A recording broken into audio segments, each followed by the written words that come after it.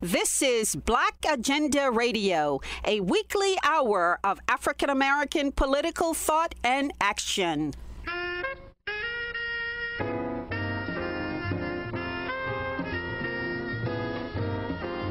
Welcome to the radio magazine that brings you news, commentary, and analysis from a Black left perspective. I'm Glen Ford, along with my co-host Nellie Bailey. Coming up, Black people get the worst health care in the United States, but we'll talk with a doctor and author who says Blacks also pay more for bad health outcomes. And a researcher on education says Black and brown students have every right to be outraged at the racist treatment they are subjected to in U.S. schools. But first, Brazil has long been a killing ground for Black and brown people, but the carnage has increased with the election of far-right President Jair Bolsonaro, who some call the Donald Trump of South America. In just 3 months, police in Rio de Janeiro killed 434 people, most of them young Black men. We spoke with Joao Costa Vargas, a professor of anthropology at the University of California at Riverside. Dr. Costa Vargas is from Brazil and is the author of the book, The Denial of Anti-Blackness. We asked him if Bolsonaro is encouraging police massacres of young Blacks. Absolutely, and it's not surprising at all. Bolsonaro campaigned on the promise that he would be the tough law and order president. He campaigned on the idea that the former Workers' Party administration was too lax on crime, even though it was not. And his greatest promise was to do so while making the country white again. That was the main message. So in other words, the ramping up of law and order tactics and discourse is fundamentally about controlling Black people and retaking the country, as it were. Yes, in the news media here in this country, there are lots of references to Bolsonaro being Brazil's Trump, but it stops there. And the conclusion that Bolsonaro, like Trump, rode to power on what we would call in the U.S. a white backlash, an anti-Black backlash, that conclusion's not made by U.S. commentators about Bolsonaro. They speak of ecology and fires in the rainforest, which is important, but rarely about race and Brazil and Bolsonaro. Absolutely. It's one of the unspoken fundamentals of his campaign. It's not spoken in those terms either in Brazil, by the way. So it's a transnational phenomenon that includes the inability of the left in Brazil to this day to deal with these issues, not only of race, but Blackness in particular. So when Bolsonaro campaigned, as you can see if you do a search of the images that he was intent on transmitting to the population, he's always posing with a gun, with a rifle. And the message that he was sending there, very clear message, was that the rifle would be aimed at the so-called criminal element. And in the Brazilian mind, the so-called criminal element is always a Black person, a Black young man. So that's how he campaigned. That's how his supporters understood his message. And that's how those who are supported by him, including the governor of Rio, Whittle, are carrying out their mandate. So Whittle, a couple of weeks ago, was seen celebrating live on TV the shooting, the lethal shooting by a sniper of a young Black man who was robbing a bus on the bridge that links Rio to an adjoining city called Niterói. So that's the mandate, and that's the climate that we are now experiencing in Brazil. it's not only a climate of authoritarianism and fascism, but fundamentally it's a climate against Black people and what was perceived as the undue influence of the Workers' Party on making the lives of Black people better. That was also another campaign theme that was very important for Bolsonaro. In other words, Bolsonaro, was going to restate white rule in the country, which to many people was the opposite that the Workers' Party did. The Workers' Party was seen as the friend of the Black, the friend of the Indians, the friend of women, the friend of the LGBT communities. So Bolsonaro is the opposite of that. Yes, under the Workers' Party, millions of people were lifted out of poverty, and many of them, disproportionate numbers of them, were not white. And you see, and others do as well, Bolsonaro's rise as a white reaction to that. But then why is it that we read and hear that so many people in the favelas voted for Bolsonaro? You don't have to be non-Black to be anti-Black. So the ways in which the Brazilian so-called racial democracy operates is that the hatred of the Black and the fear of the Black is widespread.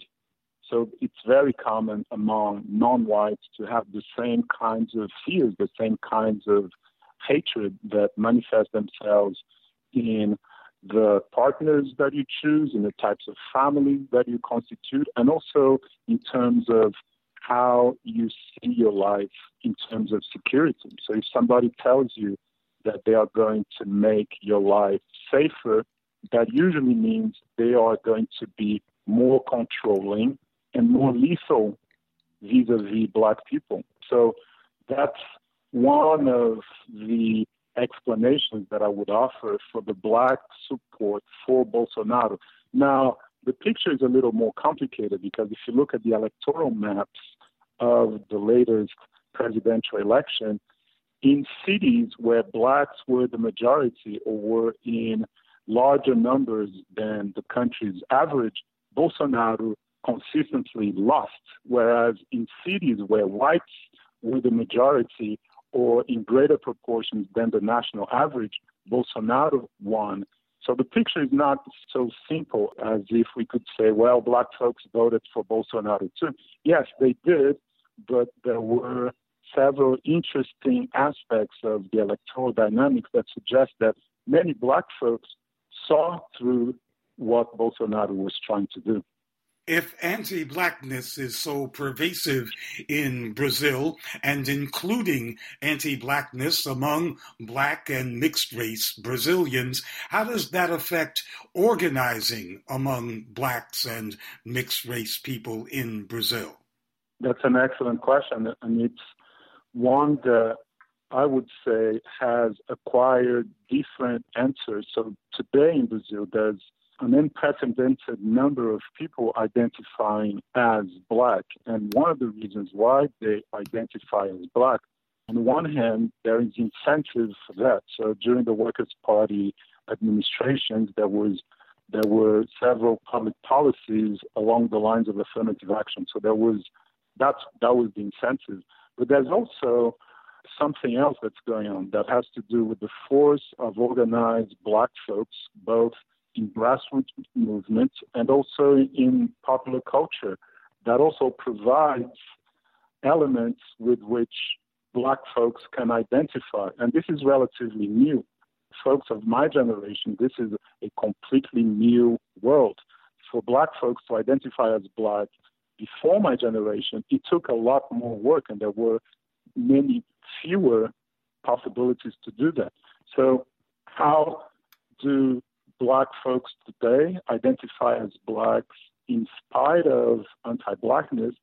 That has to do with their ability to connect with organized groups of Black people that recognize the fundamental anti-Blackness of the country, and also these other forms of identification possibilities through popular culture, through other forms of organizing that are not necessarily explicitly political. So it's a very interesting moment. And frankly, many organized Black groups today in Brazil are realizing that even the dialogue with the state and even the electoral game is fundamentally stacked against Black people. So that's another debate that's going on, whether Black folks should participate in these elections. So it's a new moment, and it's a very promising moment in that regard. Black folks, I think, are realizing more than ever how anti-Black the very country's constitution is. So if that's the case, what is there for us to do? That's the question. That's what I keep hearing in many different Black circles of young women, of LGBT Black folk, and older organized folks that also asking themselves, what is the point to seek integration in a country that hates us? What's the point? So that it is a very depressing, difficult, and violent time, yes, but it is also a very interesting moment insofar as political strategies that were taken for granted up until now are being questioned. What's the role of Black folks vis-a-vis the state, for example? So it's in that regard, I remain cautiously optimistic insofar as there are new modes of thinking, new modes of political thinking being discussed, and new ways of Black people understanding themselves within the Brazilian Empire State. But you referred earlier to the inability of the Brazilian left, the white left, to speak or think or act decisively in racial terms, despite the fact that so many Black and brown Brazilians did benefit from the social democratic policies of the Workers' Party. But that seems to be a problem, I call it the Latin American disease, throughout Latin America for the left, that leftists can't address race effectively. You are absolutely right, Mr. Ford, and Brazil and the Workers' Party in particular would be a prime example of it. So even though the Workers' Party did come up with quite effective programs, and I want to emphasize the term programs, that targeted historically excluded populations, indigenous populations, LGBT populations, and fundamentally Black folks, they were quite successful in implementing these public policies. Those policies were programmatic only, meaning they ultimately, I would argue, had no structural impact on the lives of Black people. So much so that it took a mere new president to come in, and most of these gains are being reversed already, including public security. Now, there's an important parenthesis to be made here. Even though the Workers' Party did gesture toward Black people and somehow gesture toward a better understanding of racial dynamics in the country, the Workers' Party ultimately, and it pains me to say this because I was a supporter of the Workers' Party for a long time. It pains me to say it, but the numbers show that the Workers' Party was utterly unable to deal with the greater vulnerability to violence that Black people experience, including the violence perpetrated by the state, to such an extent that when homicide rates were going down for the country as a whole during the Workers' Party administration, the federal administration, homicide rates for Black people were going up. So that speaks of this blindness that you mentioned, the blindness vis-a-vis race in general, but Blackness in particular. And that means that for the Workers' Party and the left in general today, the issue that matters the most, the underlying issue that we need to fight against is class inequalities. And that was in display during the campaign. The left had to scramble, with Lula being incarcerated, the left had to scramble to find allies and constitute a viable political bloc. And the discourse emphasized race to such an extent that many of the leftists, including the Workers' Party candidate, said the following: it's time for the identitarian politics be put aside, and we need to fight the fundamental fight, which is the class struggle. And there you have it. And I agree with you. It's not only a so-called Latin American phenomenon. I would say this is a global phenomenon. The refusal to engage with race in general, but even more so, the central place of anti-Blackness in these formations of nation and empire. It's not so much about race as it is about the central place that Black people have in countries like Brazil as the representation of everything that the country should not be. And that, of course, has to do with a country that ultimately would be dominated and governed by Black people, for Black people, who in Brazil are the majority. In other words, what we are getting at here is that ultimately the fear in Brazil is that Brazil becomes a Black nation, becomes a Haiti nation. And that's the greatest fear, and I think that explains a lot of what you just mentioned earlier in the interview, which is these public security policies that now shoot to kill are the contemporary translation of the specter of Haiti in Brazil. That was Dr. Joao Costa Vargas speaking from the University of California at Riverside. We all know that Black folks are disproportionately given subprime loans by banks. But Dr. Leslie Hinkson says the same is true in healthcare. Dr. Hinkson is co-editor of a new book titled Subprime Health, Debt and Race in U.S. Medicine. Well, in thinking about this volume and in coming up with the title, actually, I was actually thinking a lot about the subprime loan crisis and the ways in which it affected Blacks in this country much more than it did any other group.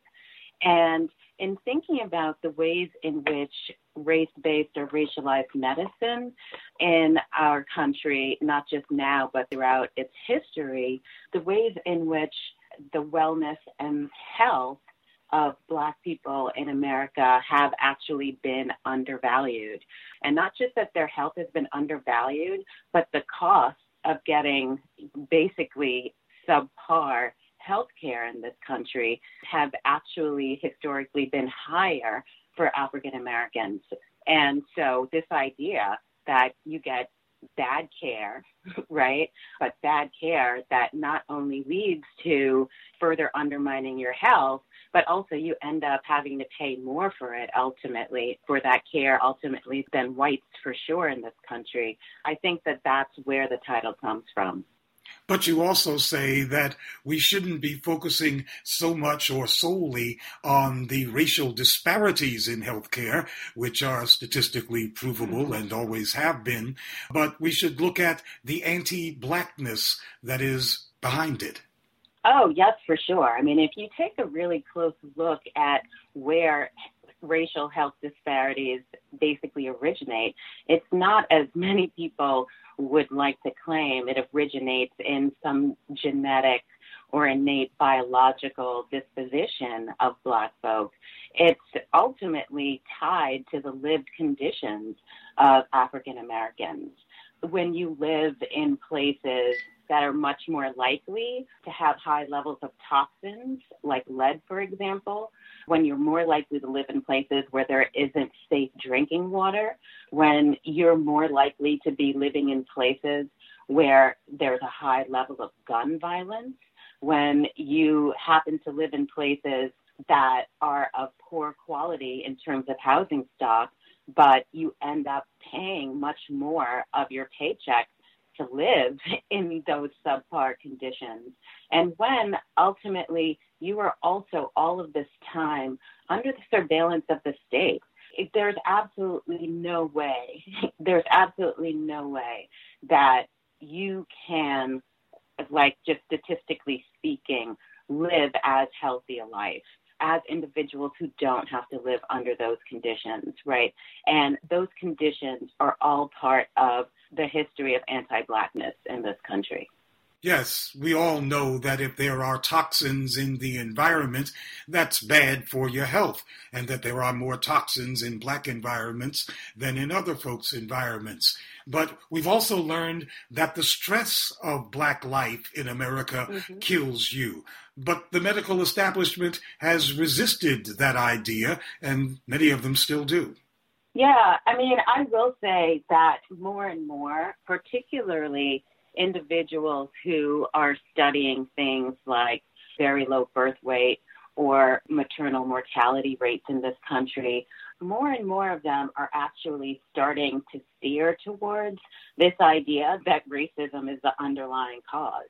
That being said, not enough of them are actually moving that way. And I think it's in large part because of how doctors are trained, right? And what medicine is. Medicine is basically charged with biologizing everything, medicalizing everything. And very little attention in the past and even today has actually been given to training doctors to think about, right, what are the social, what are the environmental factors behind this individual's ill health or lack of wellness? What are those? Because that's not how doctors are trained.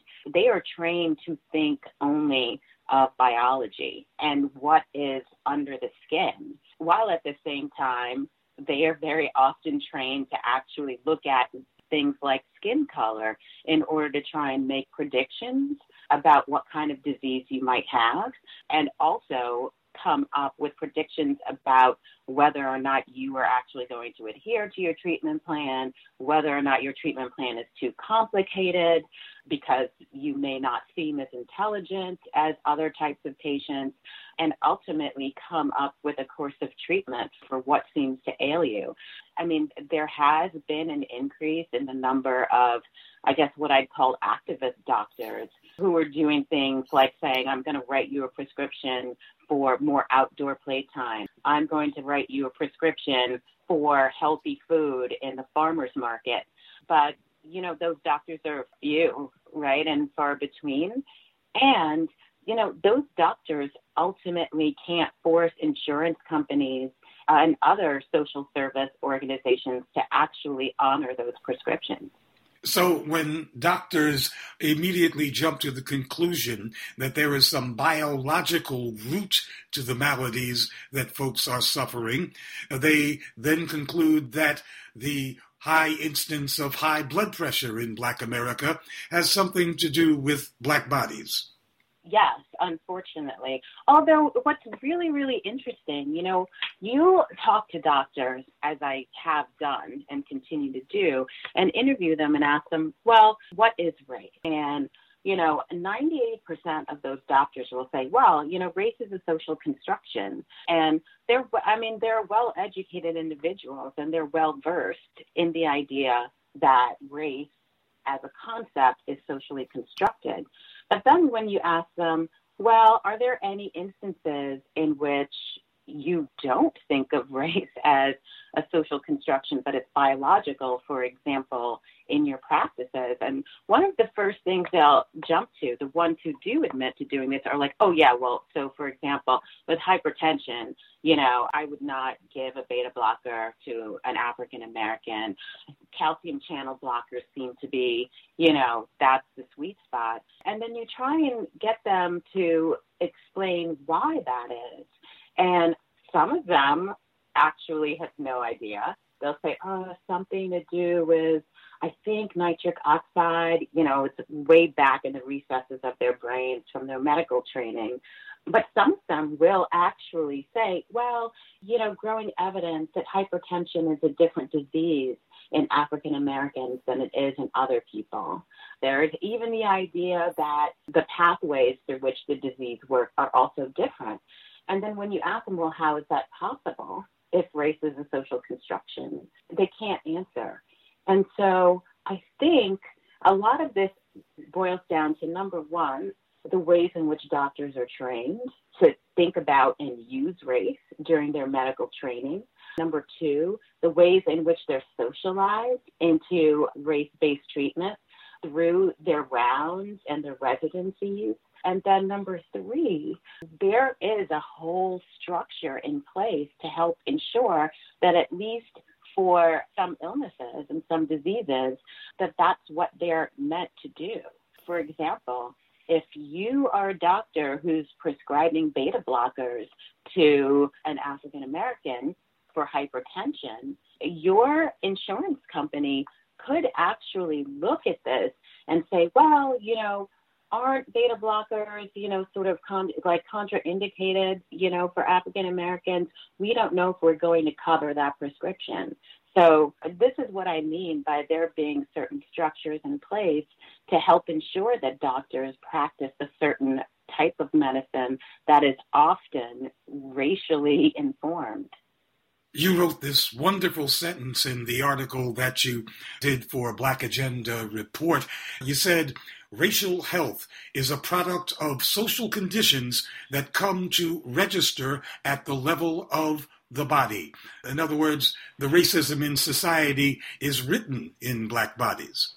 Yeah, and I get it. We live in a capitalist society, right? And so even if we understand that these health conditions that we see disproportionately in Black and Brown communities, even when we understand that they are the product of lived conditions that then, get embedded in the body, rather than saying, let's spend all of the money and political capital that we need to in order to try and eradicate these conditions that lead to these very real biological effects.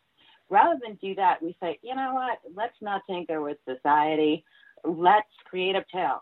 Let's work in a lab that is funded by the U.S. government and by taxpayer dollars. Let's create a drug. Let us patent it. And let us use that in order to make profits while we also say we are doing good and trying to heal this community, of what ails it. You note that many institutions in the post-civil rights era have adopted colorblind approaches to racial equality. But what has medicine done? That's why medicine is such an interesting case. Medicine is the only institution in this country that I know of that outwardly conceptualizes and operationalizes race as biological. And they do it in plain sight. Like, this is the one institution that has never taken a colorblind approach. The only way in which medicine as an institution can be seen as one that takes even kind of a colorblind approach has been, well, there are two things. Number one, not analyzing a lot of the history of medicine that was based in plantation medicine, right? And many of the assumptions that we make about Black bodies in medicine today harken back to plantation medicine, which was racist medicine. And the fact that medicine is so ahistorical and hasn't confronted this part of their past and hasn't actually been that willing to say, hey, let's be critical about the ways in which race does inform our practice, I think that's one way in which medicine is colorblind, even though in practice, race is taken into account.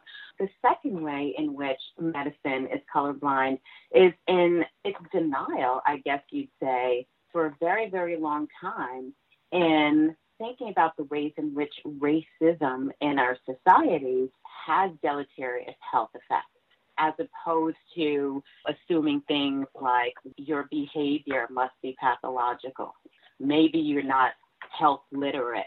Thinking about all of the things that Black people lack, supposedly innately or culturally, as opposed to thinking about how resilient Black bodies have to be in so many instances in this country, even to maintain the level of health that we enjoy now, which as you mentioned earlier, is considerably lower than that of our white counterparts. You know, people ask, what are doctors supposed to do? Are they supposed to ignore race? Are they supposed to ignore the fact that health disparities do exist? And my answer to that is no. What we want to push medicine and biomedicine to do is to actually reconceptualize race as a social construction that actually places people at different levels of the racial hierarchy at higher or lower risk for certain medical conditions. And using that knowledge to offer individualized care to their patients. So we're not saying to not think about race, but truly think about it as a social conception, and also do your job as a doctor and speak to your patients. Make sure that you use their medical history, and make sure that you understand that not every single Black patient is alike. The same way in which we don't try and distinguish between German Americans and Italian Americans and Spanish Americans and Norwegian Americans. The same way that we don't say, oh, you know, this group of people is much more likely, you know, to be at risk for X, but yet we just say, okay, fine, who are you? Let's look at your medical history. Make sure that you're very careful about doing that with your Black patients as well, and not just immediately thinking about, oh, what are the things I got to look for with this person today, simply because of what the color of their skin is. So that's number one. And I think the second thing that I would like listeners and readers of our book to think about as well is, how is this discussion about race-based medicine possibly tied to, you know, the renewed discussions we've been having about reparations in this country? One of the primary things we do is to connect race-based medicine and racialized medicine to the concept of debt. And one of the ways in which we conceptualize debt has to do with what debts do this country owe to African Americans, from a history of slavery, Jim Crow, medical neglect, you know, medical experimentation. How can the medical establishment and biomedicine writ large try and earn back the trust of African Americans? And there's some ways in which certain medical projects in this country have been designed in some ways as a project of reparative justice. And many of those projects have not so far lived up to its promise. But I think probably the most well-known example is that of Vital, the pill that was developed supposedly because it actually worked better in African Americans than in others to help treat individuals with congestive heart disease, congestive heart failure. And it failed spectacularly, like in large part because it was based on faulty science and also on just really, really bad interpretations of statistical data that were derived from the trials for the drug. That being said, we are at this critical moment right now in biomedicine where CRISPR technology is now entering into its human subject phase. What's that? CRISPR is a technology that's designed to edit out abnormalities in our genetic code. So a couple of the trials that are underway right now are actually targeting certain types of cancer. So with CRISPR, they can go through and they can locate specific genes and edit them in the hopes that in doing so, the person will now no longer have cancer. There are also trials underway for individuals with blood disorders. And one of the first human subjects in this country that we have is a woman who has sickle cell disease. And people living with sickle cell disease, you know, are often under so much pain. And for a very long time, the medical establishment didn't really expend much energy or many resources in helping to figure out how we might be able to not even just cure the disease, but how to treat it. And I'm not talking about the trait, having the trait. I'm talking about individuals who have the disease. How do we help them live relatively pain-free, dignified lives? Well, now with CRISPR, one of the first human subjects who's actually agreed in actually helping them to study whether the effectiveness of CRISPR in helping to eradicate, at least within the individual, and of course then subsequently his or her genetic line, because that's one of the things about CRISPR, it changes your genetic code. So if you were then going to have children, the idea is that you wouldn't have certain genes to pass on anymore.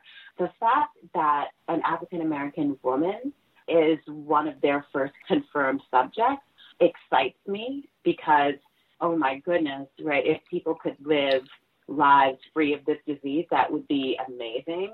But it also slightly terrifies me as well. Given the history of experimentation on African Americans in this country, and also given the fact that very often the medical advances that actually get created because of that experimentation, African Americans have then actually not been able to enjoy because of things like segregated hospitals and clinics back in the day, the lack of providers in African American communities today, and also the fact that African Americans still have higher rates of lack of health insurance. And even when they do have health insurance, it's actually often hard for them to find care.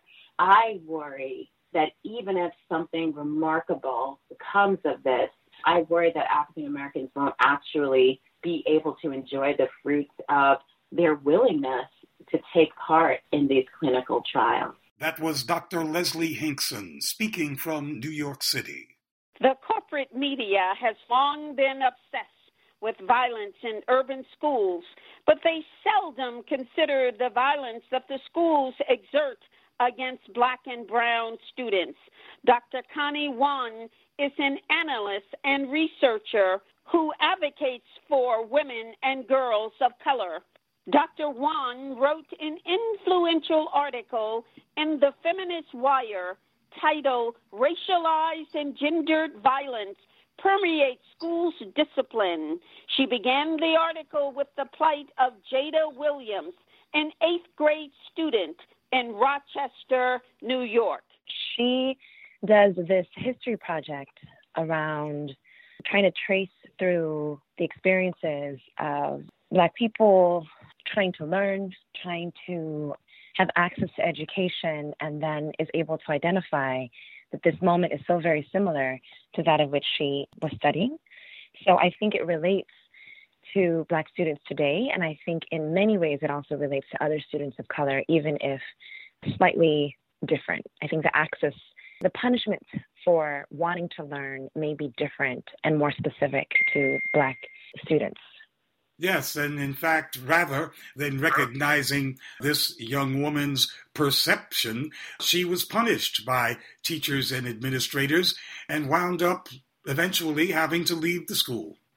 Right, and I think a lot of people today, when they talk about the school to prison pipeline, which has become a kind of popular tagline or a popular discourse, what we don't seem to understand is that schools in themselves are sites of captivity.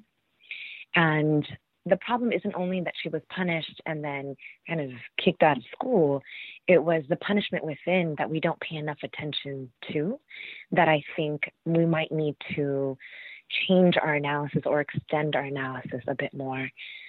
So looking at the various ways, the different ways that Black girls in particular are punished by schools. Well, yes, these teachers and administrators do a lot of analysis, but it appears to be 180 degrees wrong. This young woman was labeled a problem student, and she was typed as angry, the angry young Black woman. I think that has been, in my research, what I'm learning. So the articles and the journals that you are referencing, the publications that you're referencing, is part of a larger project by which I have been able to kind of sit through and look at the different ways that Black students, and in particular, Black girls, are being punished throughout the disciplinary landscape. And so we have to think about the architecture of the school as a punitive landscape, right? Where students are now being subject to surveillance cameras. They are being subject to security on campus. They're being subject to having to wear IDs on campus. They're police officers on campus. So that's a type of punishment, and people tend to think that will push kids out of school, and then that's the problem. When in fact, the architecture of the school, what's happening to them, is already a carceral catastrophe, or rather a carceral condition. So that's one thing I want us to kind of think through when we think about the school to prison pipeline or these analyses that you're talking about. I also want us to think about, so here is the architecture, and then we want to think about the day-to-day experiences that these students are experiencing. So my work also looks at the antagonisms and the harassment that they experience by the teachers, where they are kicked out of school for wanting to learn differently or have different learning desires. Or in one of the other examples that I have, there are several students that I have worked with or studied that have said they've gotten in trouble for standing up to throw pieces of paper away or raising their hand to speak at inappropriate times. Those are also forms of punishment and discipline that we also have to think about, which don't necessarily push the students out of school, because a lot of these kids are going to stay in school and, in fact, endure these captive conditions. So there's the architecture, there's the day-to-day experiences, and then there's also the experiences that especially the girls have with their peers that we don't also kind of look at as a part of the carceral captive condition. And what I mean by that is the young girls, they are experiencing harassment, gender harassment, racial harassment from their classmates, whether that be sexual harassment, and or, they get taunted, and there aren't any protections around that for them. So in a couple of other publications that I have written, I've talked to students who say things like, in one school, there was a situation by which a couple of their classmates created a fake Instagram account. And on this Instagram account, they only put pictures of all of the Black girls at school. And under each picture in this Instagram account of these girls, each picture had something about the girls' sex lives. So here you have this Instagram account that's getting published and distributed, and all the kids are making fun of them at school. And so when the girls try to figure out who created this account, the campus administrators come to them and say, if you continue to do this, we're going to need to suspend you. So they get punished for trying to assert their agency. They get punished by their classmates, and they have no idea who's doing it, right? So there's like this kind of ghostly figures around campus that are like making them the object of ridicule, and they have no way of standing up for themselves. And then they're threatened with punishment. And of course, a normal and healthy response to that kind of situation is to be angry. But you write, in fact, that there is the necessity for a kind of rage if people are going to, including students, politically resist these oppressions. Exactly. Dr. Maya Angelou has said before, and I think there are other amazing Black feminist scholars who have said, we need to be angry. Right. And so these young folks, the part of the punishment of living under captive conditions, as I'm sure many of us understand, is we don't get to experience pain, and people don't get to experience their feelings. That's a part of the punishment. So when the young people are angry, we must allow them to be angry, because that's a part of being human. You want to allow them access to their humanity. Whereas the schools punish them for being human, let alone create a political response. So I wanted to really think through, you see other white children when they're acting out in the classroom. Oh, that child is just, part of their growing, their maturity. But I think what we also don't see is when they adultify Black children, they're not just adultifying them, they're dehumanizing, right? Like they're not, like Black children are not allowed to have feelings. I think that's a really important thing for us to think through when we think about captive conditions as a result of schooling in the U.S. Yes, it appears from what you describe that in the schools specifically, they have institutionalized a worldview that is very similar, almost identical, for the one that blames Black culture rather than centuries of white supremacy for all of the ills of the Black community. Right. So blaming Black communities for quote unquote ills is a problem. But also what they consider to be ills is also the problem.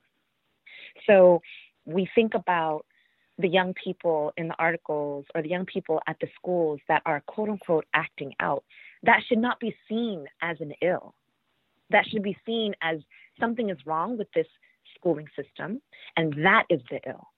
Yes, something is wrong with the schooling system, which is dominated by a white supremacist ideology, and those who practice it in the schools are defending that ideology. Sadly, even the best, warm-hearted teacher, what ends up happening is they're upholding a series of systems and ideologies and practices, consciously or unconsciously. And that's a key thing, because a lot of people will say, well, I didn't mean to do that. And that makes sense. But what we don't get to tackle in our politics sometimes is our unconscious commitment to these systems and these structures that shape everyday realities. Well, some of these commitments that they make to more policing in schools are not unconscious at all. And I'd venture to say that in the 4 years since you wrote this essay, there are more police in the schools as a response to the hysteria around mass shootings, and that these police are allowed to operate, to behave in a more paramilitary manner. This is very true. There is a lot more pushes for increased surveillance and policing mechanisms in the school. But I think that's completely dangerous. However, I also want us to think about the regular teachers who do a lot more policing than the police. And we want to think about the administrators who do a lot more policing than the police. Because in some of the work that I've done, what I've learned is that legally administrators are state sanctioned to police. Right? They have more authority to police than the actual police. Yes, certainly that's what happened with Jada Williams, the young woman at the top of your essay. The school administrators and teachers made a decision that she was the problem, and they ran her out of school. Exactly. And that also reminds me that a part of the condition of captivity in schools is the humiliation. So if we go back and we think through kind of conditions of, what people imagine slavery to being over, but what we don't seem to think about is how the conditions are played out today, which means, and I think Dr. Orlando Patterson talks about this, Dr. Frank Wilderson talks about this, there is a sense of gratuitous punishment, right? And so we see that playing out in the schools, but there's also this humiliation. There's no reason to humiliate these kids the way that they do in the schools today. And so when we pay attention to the paramilitary, that's super important. But we don't also pay attention to the day-to-day activities of humiliating children so that they don't speak or they're too afraid to have feelings. Because that plays out for the rest of their lives. That doesn't get archived, and that doesn't get the spotlight. Because we're more inclined to say, well, the discipline record looks like 50 suspensions, 30 expulsions. But we don't account for the thousands of times these kids are humiliated throughout the course of their pre-K to university career. That doesn't get measured. And that has a lot of impact. Because whenever I give talks or when people have read my articles, people will constantly come up and somehow there will always be tears. Always be tears. Because those experiences don't get accounted for. So we see it in Jada Williams' experience, right? We see it in several other, articles that I've written and the girls have talked about. Teachers just don't like me because I'm Black. Like, they'll say these things, and we act as if that's supposed to roll off our backs. Like, oh, that's okay. But that's not okay. What does that mean to feel like you are not liked? And then you have to walk into these situations every day with people who don't like you. For more than 50 years, I've been covering Black contentions that white teachers are failing Black students. But in all those 50 years, the proportion of Black teachers has in fact decreased, and white women have increased in their proportion in schools that are attended by Black students. Right. So there is indeed a large population, and I don't have the statistics with me. There is a large population of white women teachers. That's actually been the case for a long time. I think there's also institutions like Teach for America, or now there are these alternative programs that recruit teachers from more affluent schools and bring them into urban schools. And there's a major disconnect between the teachers and the students, clearly. But what also ends up happening is a cultural disconnect and an empathic disconnect that also needs to kind of be highlighted as well. There's a perpetual othering that happens when there's a white woman that comes in to teach Black children. And then they think that if they have this Black Lives Matter sign around the school, that that's enough. And what really needs to happen is a deep immersement into not only the culture, but the politics. And I think they think that politics is cursory. I would recommend that if we are to have white women as teachers, or even other teachers in general, have to have educational experiences that engross them in Black politics in order to best not only understand, but to serve Black children. Well, certainly just having a Black Lives Matter sign on the school grounds isn't enough. But what about demands for community control of the schools, to move the nexus of authority away from these teachers and administrators who keep on failing these students, and put the power in the community where these students come from? I think that's actually a really great movement and great ideas. The problem with that is that it ends up being a charter school versus public school conversation. And I won't venture into that, but I will say that there are a lot of studies that talk about schools that are community controlled, that do center the experiences of Black teachers and Black youth. I think there are schools in Chicago that specifically are controlled by communities. And there's a lot of quote unquote social justice curriculum involved in that. I think there's the June Jordan School out here that is also very socially justice oriented, which leads me back to a point where the community control in itself is not the only solution, right? And neither is identity politics. I think what has to happen again is a repoliticization of schooling and curriculum. Culture and identity is not enough to help us to better understand what's happening to our students, and also how to make fundamental changes to the systems that have created their current situation. Repoliticization of the schools. Actually, many teachers and administrators believe that is their nemesis. That's what they shouldn't do. And that allows political considerations to interfere with their educating abilities.